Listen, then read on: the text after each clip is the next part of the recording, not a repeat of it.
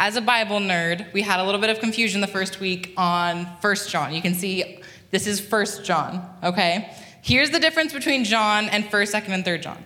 John, the book of John, is actually more accurately called the Gospel of John. So like Jesus' life according to John, the Gospel according to John. This is the first letter that John wrote. So now you know. I had to clear that up because we were all very confused and I wasn't about to shout out from the audience. Okay, so that in mind, if you have your Bible or your phone with the Bible app, both are equally valid. Go to 1 John, and we're actually going to start at the end of chapter 2. So I'm going to start in 1 John 2, verse 28, and I'm going to read to verse 29, just to kind of, recap, because this is a whole letter. There were no chapters when John wrote this letter, and so we're going to make sure we have a little bit of context before we get started. So in my Bible, I'm using an ESV. It calls this section like children of God.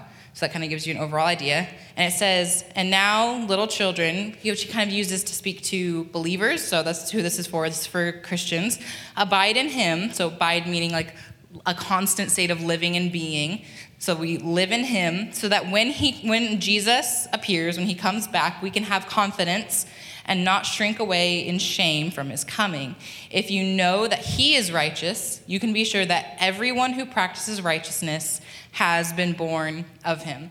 Now, it's a kind of an overarching idea, especially if you read the Old Testament, that we as people are not capable of being righteous, which is being right and good in God's sight. We can't do it. Before you even know what sin is, you've probably sinned 100 times. We have all lied. We have all cheated. We have all X, Y, Z, like you can name it.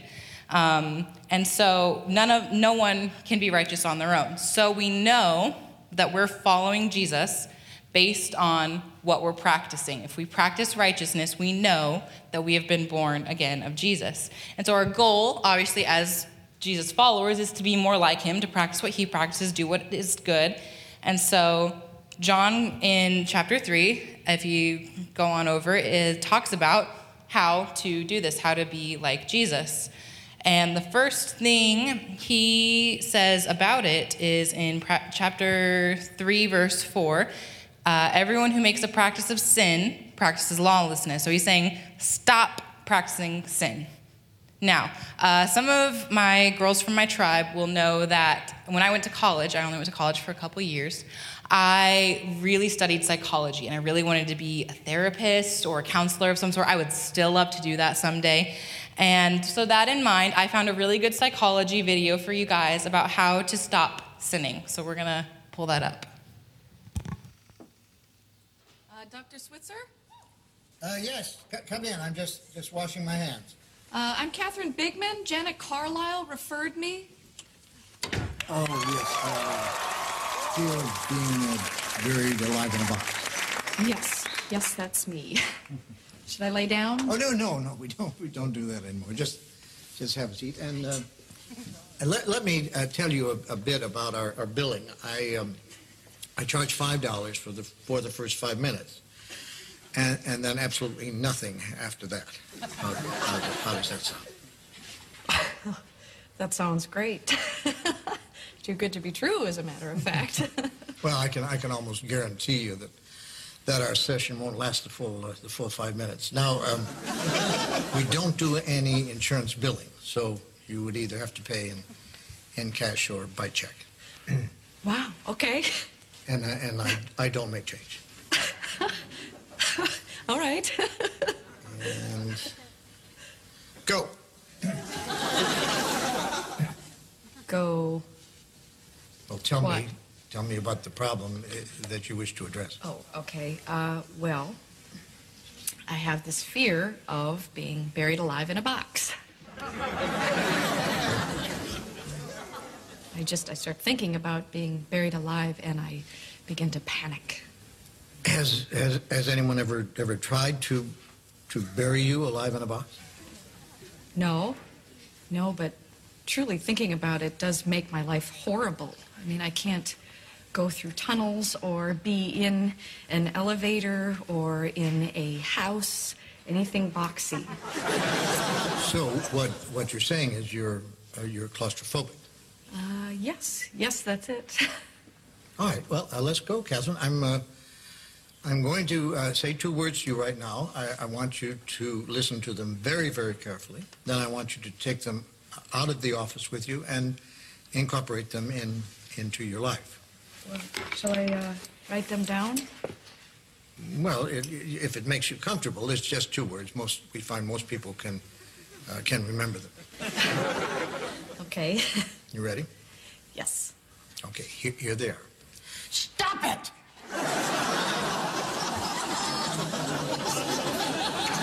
I'm sorry? Stop it! Stop it? Yes, S-T-O-P, new word, I-T. So, what are you saying? You know, it's funny. I say two simple words, and I cannot tell you the amount of people who say exactly the same thing you're saying. I mean, this is not Yiddish, Catherine. This is English. Stop it. So, I should just stop it. There you go. I mean, you don't want to go through life being scared of being buried alive in a box, do you? I mean, that sounds frightening. It is. Then stop it. I can't. I mean, it's been with me since childhood. No, we don't go there. Just stop it. So, I should just stop being afraid of being buried alive in a box. You got it. Good girl. Well, it's only been 3 minutes, so that will be $3. Actually, I only have a 5, so Well, I don't make change. then I guess I'll take the full 5 minutes. Fine. All right. Well, what other problems would you like to address? I'm bulimic. I stick my fingers down my throat. Stop it! What are you, nut of some kind? Don't do that. But I'm compelled to. My mom used to call me fatty. No, we don't go there. But I've been having this dream. No, we don't go there either. But my horoscope did say... We definitely don't go there. Just stop it. What else? Well, I have self-destructive relationships with men. Stop it! You want to be with a man, don't you? Yes. Well, then stop it. Don't be such a big baby. I wash my hands a lot. That's all right. It is? I wash my hands all the time. There's a lot of germs out there. Yeah, don't worry about that one. I'm afraid to drive. Well, stop it! How are you going to get around? Get in the car and drive, you kook. Stop it! You stop it! You stop it! What's the problem, Catherine? I don't like this. I don't like this therapy at all. You're just telling me to stop it. And you don't like that? No, I don't. So you think we're moving too fast? Is that it? Yes. Yes, I do. All right, then let me give you 10 words that I think will clear everything up for you. You want to get a pad and a pencil for this one? All right. Are you ready? Mm-hmm. All right, here are the 10 words. Stop it or I'll bury you alive in a box!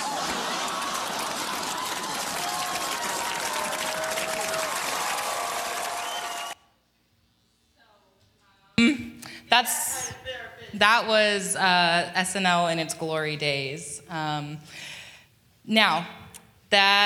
one of the things that Pastor Sean, I have to call him Pastor Sean because there's two Seans, he always says is if it's in Scripture, it's possible. So if John is saying in this letter that it is possible to stop practicing sin, that means you can do it. And so I would almost consider that clip as like live footage of me and the Holy Spirit as I was like getting saved. There's a lot of things.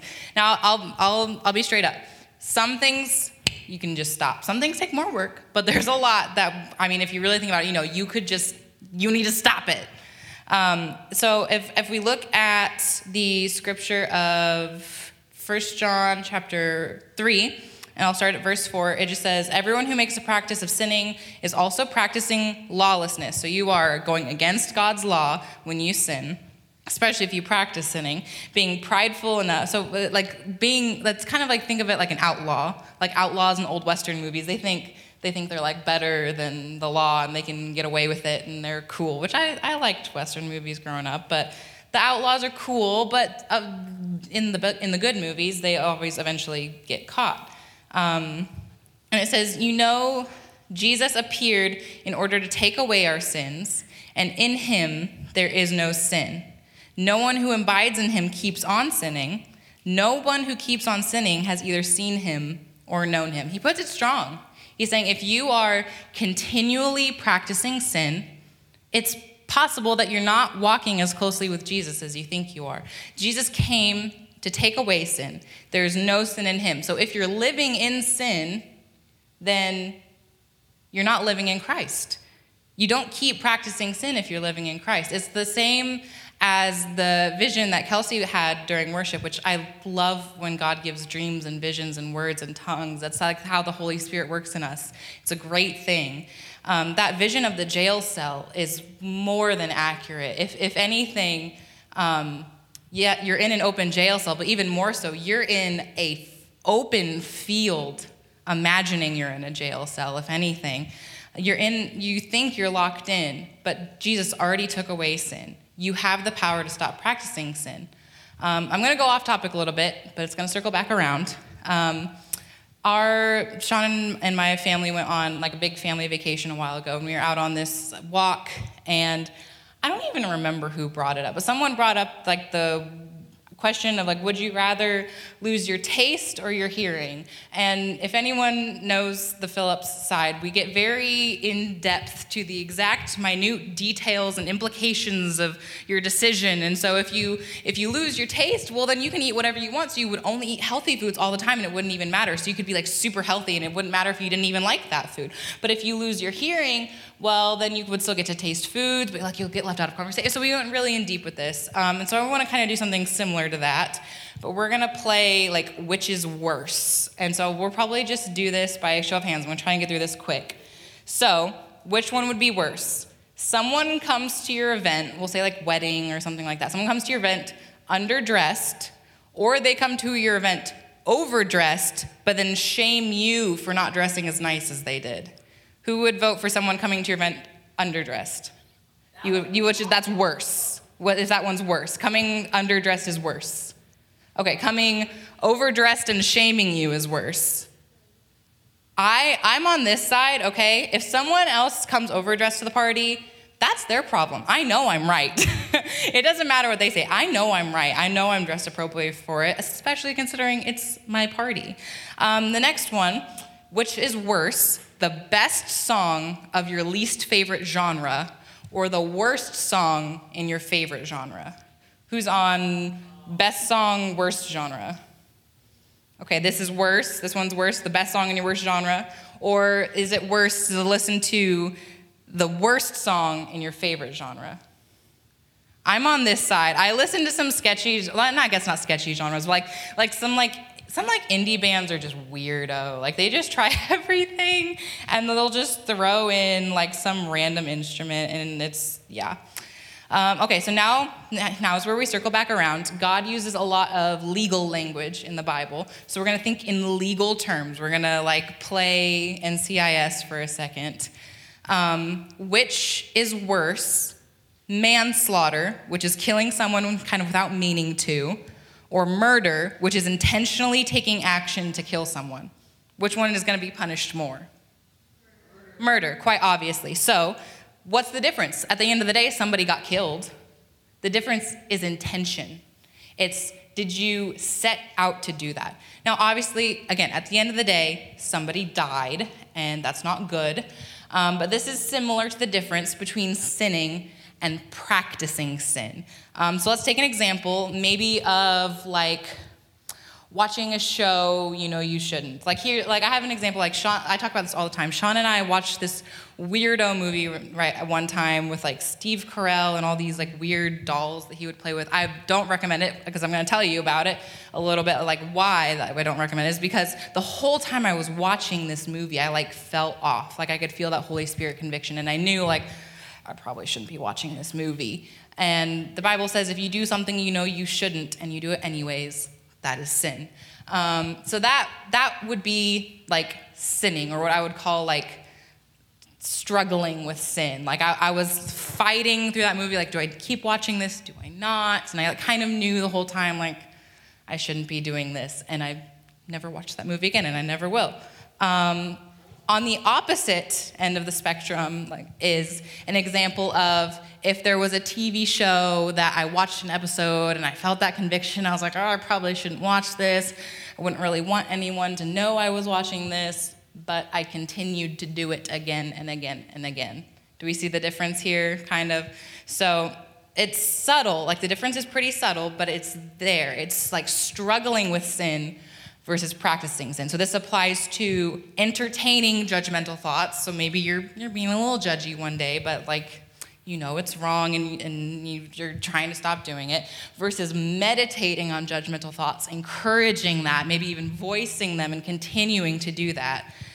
This applies to, again, kind of with the thought realm of like entertaining maybe a lustful thought, like you had it, you thought about it probably a little too long, where you're like, oh, shouldn't do that, versus actively being in sexual situations and getting into environments that are going to get you tempted. You see the difference there? And one last one I wanted to talk about is one that I have struggled with a lot, is lashing out in your emotions. We all do it sometimes. You get a big emotion, it comes out. You probably shouldn't have done that, but you're like, I probably shouldn't have done that. Versus acting out in your emotions all the time and letting it dictate your behavior and your speech, and you're kind of like, you're doing it. So now the umbrella over all of this is sin, period. All sin is breaking God's law. At the end of the day, it's all the same. But it's one thing to struggle with sin and know that it's wrong and try to change. It's a whole other thing, and this is what John's talking about. It's a whole other thing to know it's wrong and to continue doing it, maybe accept it, maybe you label yourself with it. Oh, I'm just really angry. I'm just really depressed. I'm just like that. I can't really change. And you just continue to do it and you practice. That's a whole other thing. And that shows by what John says, that if you are doing that, if you're continuing to practice sin, we might not really be living in Christ the way we think we do. Now, living in Christ, like I said, you will sin occasionally. That's life. And you would still need to repent just as much as anybody else. But those who live in Christ do not go on sinning on purpose. And like, trust me, I'm speaking from experience. I've been there. Like, I'll take you back to my early days as a Christian. Like, as a kid growing up, my mom would like support this to a T. I was a habitual liar. Like, it did not matter. Big things, small things, to get out of trouble, to look cool. I lied about everything. And I think I was in like third grade, I told a girl on the playground that this like winter coat, that it was like this black fuzzy winter coat. I was like, this is real panther fur. And I'm wearing it on the playground in Wellsville, Kansas. And just all these things. I would just make things up. And it just eventually, because I was practicing it, practice makes perfect, I got good at it. I got really good at lying. It would just come out. I didn't even think about it. I lied about everything all the time. I got really good at it. And so this was quite obviously a problem when I got saved and became a Christian, and thou shalt not bear false witness. And so I was saved, and I loved Jesus, and I wanted to do what he wanted me to do, but like, lies just came out of my mouth like that. I didn't even have to think about it. Or like just nasty things, I would just come out of my mouth, and I didn't have to think about it. And so up until then, that's when I would call it struggling with sin. Like I was sinning, I didn't really want to, I was kind of, but then once I became aware of it, I realized, oh, I'm sinning a lot, I'm lying a lot, I need to stop.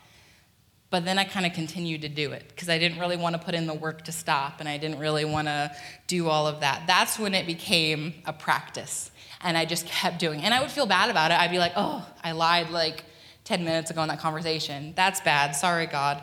But then I continued to do it again and didn't put any effort into trying to stop until there did come a point where I talked to Sean's mom, Becca, and I said, I'm just really struggling with lying. I don't know how to stop. It's like really hard because I'm hardly even thinking about it. And this woman is so wise, and she will tell me things so strong. She just said, if you catch yourself lying, first of all, be aware of it. Try to be aware of when you're doing this. And then the moment that you realize that you just did lie or you lied earlier in the conversation, stop, apologize, confess to sinning, and tell the truth. I was like, Becca, I'm a Christian. I need everyone to know that I'm a Christian. If I stop in a conversation and be like, yeah, I just lied to you, like, that's the right thing to do, but then it makes me look like a bad Christian. I was like, that's so humbling. But that's what broke it. That's what broke the cycle of me just habitually lying and just spitting out a lie, whether it mattered or not, was that I practiced honesty. And that is where John goes next in this letter in 1 John, is he says, practice righteousness. Everyone who practices righteousness abides in him. So like we said before, we are not capable of being right with God, of doing the right thing. We're not capable of doing that on our own. That's like the whole point of the gospel. So we know true love and goodness only because Jesus died for us while we were still sinners. It talks about that, yes, in verse 13, it starts, I lost my spot. That's okay. So it talks about how Jesus died for us while we were still sinners, and that is how we know love. So we're going to start in actually verse 18, and it says, right before that, I didn't put this in the notes, but we'll put up verse 18 through 22. I'm going to start a little bit ahead of that. By this we know love, that Jesus laid down his life for us, and we should lay down our lives for our brothers. But if anyone has the world's goods, sees his brothers in need, and closes his heart to him, how does God's love abide in him? Little children, let us not love in word or in talk, but in deed and in truth. And this is the Amplified Version up here that says, so believers are the little children. Don't just love like, oh, I love my neighbor. Like, I know I love my neighbor. Or I talk about, oh, I love all the people of the world. It doesn't matter what their sin is. I love everybody. But love for real in your actions and in truth, in practice, being sincere, because we know practical acts are worth more than love, are worth more than words.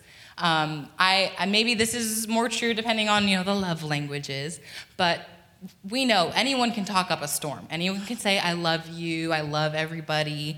But if they're not following it up, then it doesn't really mean much. So by this is how you will know without a doubt that you are loving in truth, that you are living in the truth, and that you will assure your heart. Okay, so let me try that again. So this is how you're going to know. And he says it in two ways. The first being that when you feel condemned, like when you feel like I am guilty, I am bad, I'm not doing great, and you feel ashamed, you should be able to remember that God is greater and knows more than you, but he died for you anyway, that you have righteousness in him. That's how you'll know that that's one way you can know that you are living in the truth, is that when that happens, when you feel condemned, you can remember that you have righteousness in God. Or you will know because you don't feel condemned, but you're confident before God because you know that you are following his will and his ways. And so what are his will and his ways? It says right after that, as we read, beloved, if our heart does not condemn us, in verse 21, we have confidence before God, and whatever we ask, we receive from him, because we keep his commandments and we do what pleases him. And this is his commandment. This is what he wants us to do. This is it. That we believe in the name of his son, Jesus Christ, name meaning like the identity, the person, the reputation of Jesus Christ, and love one another like he commanded us to do. This is what happens when we stop practicing sin. We stop sinning over and over again, whether it's a habit or whether we're practicing. We stop doing that. And I know that God was kind of Sean's focus the last few days is don't focus on something to not do.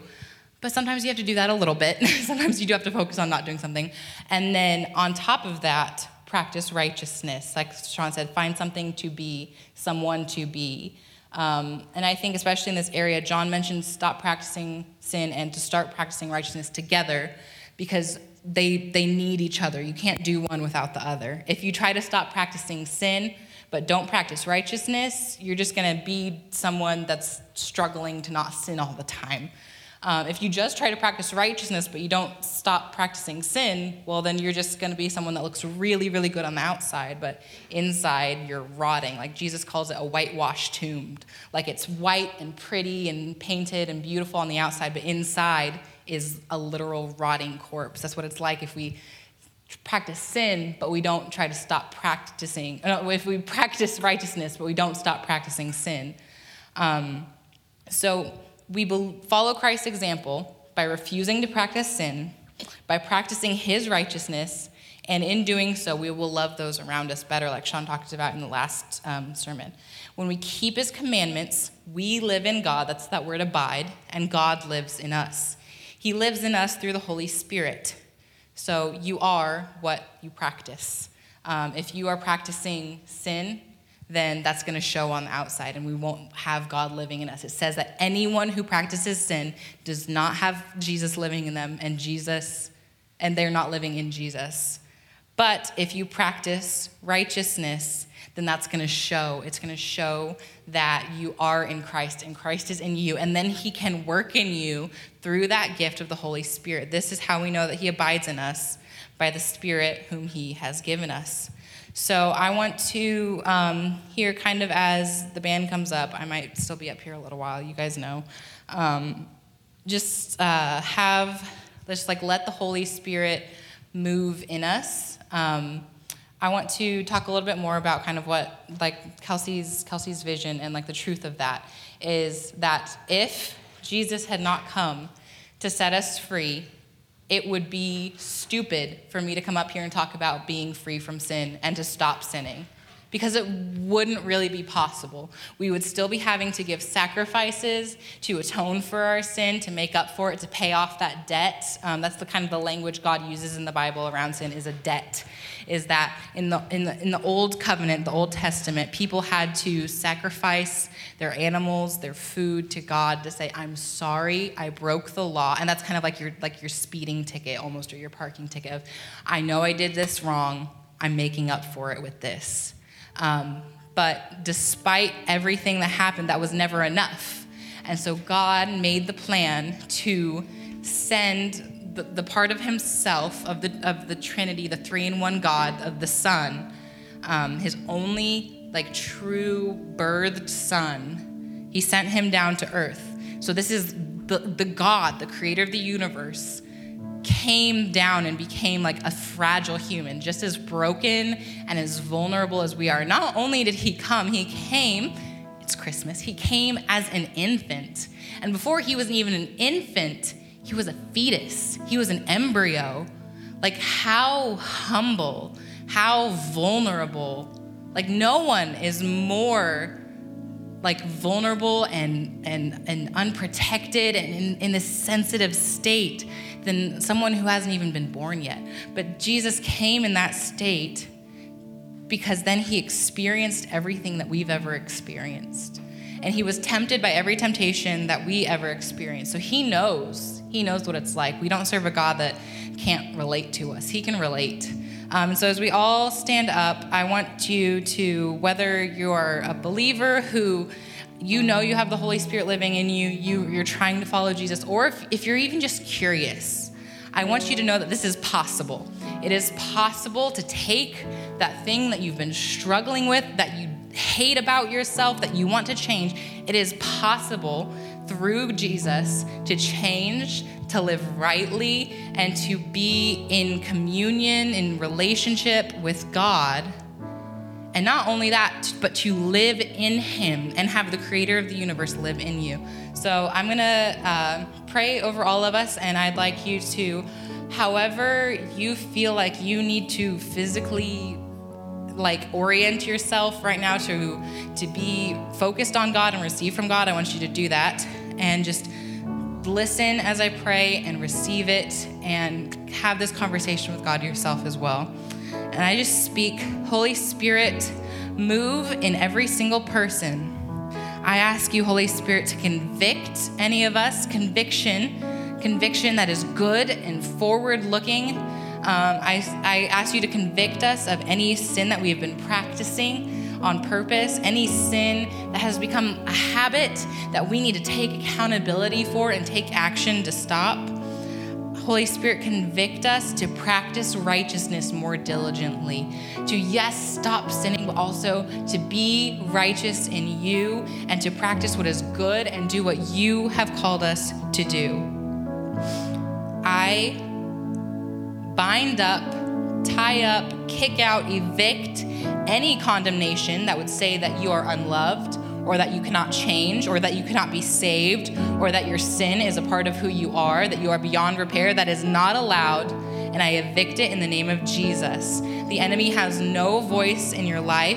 He is the father of lies. He will take a piece of truth and twist it to bring you down to the fate that he already has for himself, and we do not allow that in Jesus' name. I welcome in the conviction of the Holy Spirit, and the Holy Spirit says, yes, you have sinned. That's true. But I have paid off the debt that you owed, and that is more true. You are free now. Walk in your freedom. Your prison door is wide open. You are free. Stop putting chains back on yourself and look at the glorious freedom that I have released you into. Father God, I thank you for your word, for the beautiful Bible that you have given to us, that you have preserved through generations and generations, that you've given us scholars to translate and to keep to this day for us to have your word. I thank you that it has taught us and encouraged us. Father, I thank you for the gift of Jesus to free us from the bondage of our sin, and the gift of the Holy Spirit to work in us and show us how to do that, how to be free, how to practice righteousness. I thank you for conviction that is moving us towards being more like you and to bringing your goodness back to the world the way you made it to be. I pray that every heart would just be drawn closer to you, that those who have completely walled off any idea of your reality or of living with you, that they would just be a step closer to understanding the truest reality, that those who are curious would be driven, that those who are driven would believe, and those who believe will be made stronger in the faith in Jesus' name, because we know that you are the truest reality. You are all, everything exists because of you and for your glory and through you.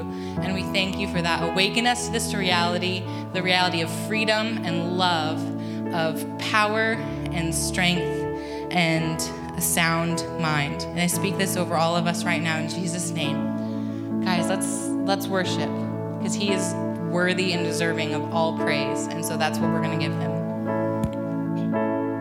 I'm no longer a slave to fear. I am a child of God. I'm no longer a slave to fear. Oh, I am a child.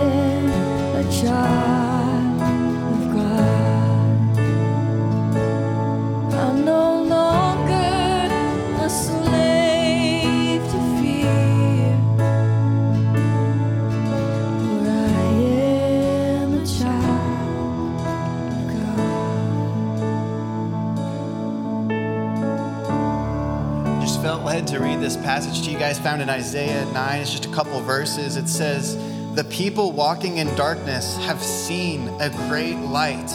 A light has dawned on those living in the darkness." If you skip just a couple verses down, it says this famous verse. It says, "For to us a child has been born, a son has been given to us. The government will be on his shoulders, and he will be named Wonderful Counselor, Mighty God, Eternal Father, and Prince of Peace." Listen, we've been talking about identity a lot in this message series. And if you need an identity, if you need something to be defined by, look no further than Jesus, our wonderful counselor, our eternal Father, Prince of Peace. And he will guide you, just like we were singing about in this song and in Jireh earlier, that he is our provider, that we don't need to be a slave anymore to fear or to sin, but the prison door is open.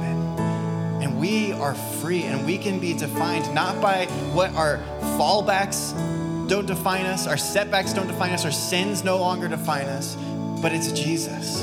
And it's our provider, it's our Father. So I just want to pray that over us. Father God, I just thank you for this message that we've heard. I thank you that we have been set free, that the prison door is open. And God, I just pray for boldness over us, that we will begin to walk in our freedom and walk in our love and walk in righteousness, that we begin to practice righteousness and stop practicing sin, but we will begin to practice righteousness. And we know that it is guaranteed that that path is the path that you have for us. So Jesus, we just thank you and we praise you in the name of Jesus. Amen. Let's give a clap for that word that we just heard, you guys. It's awesome.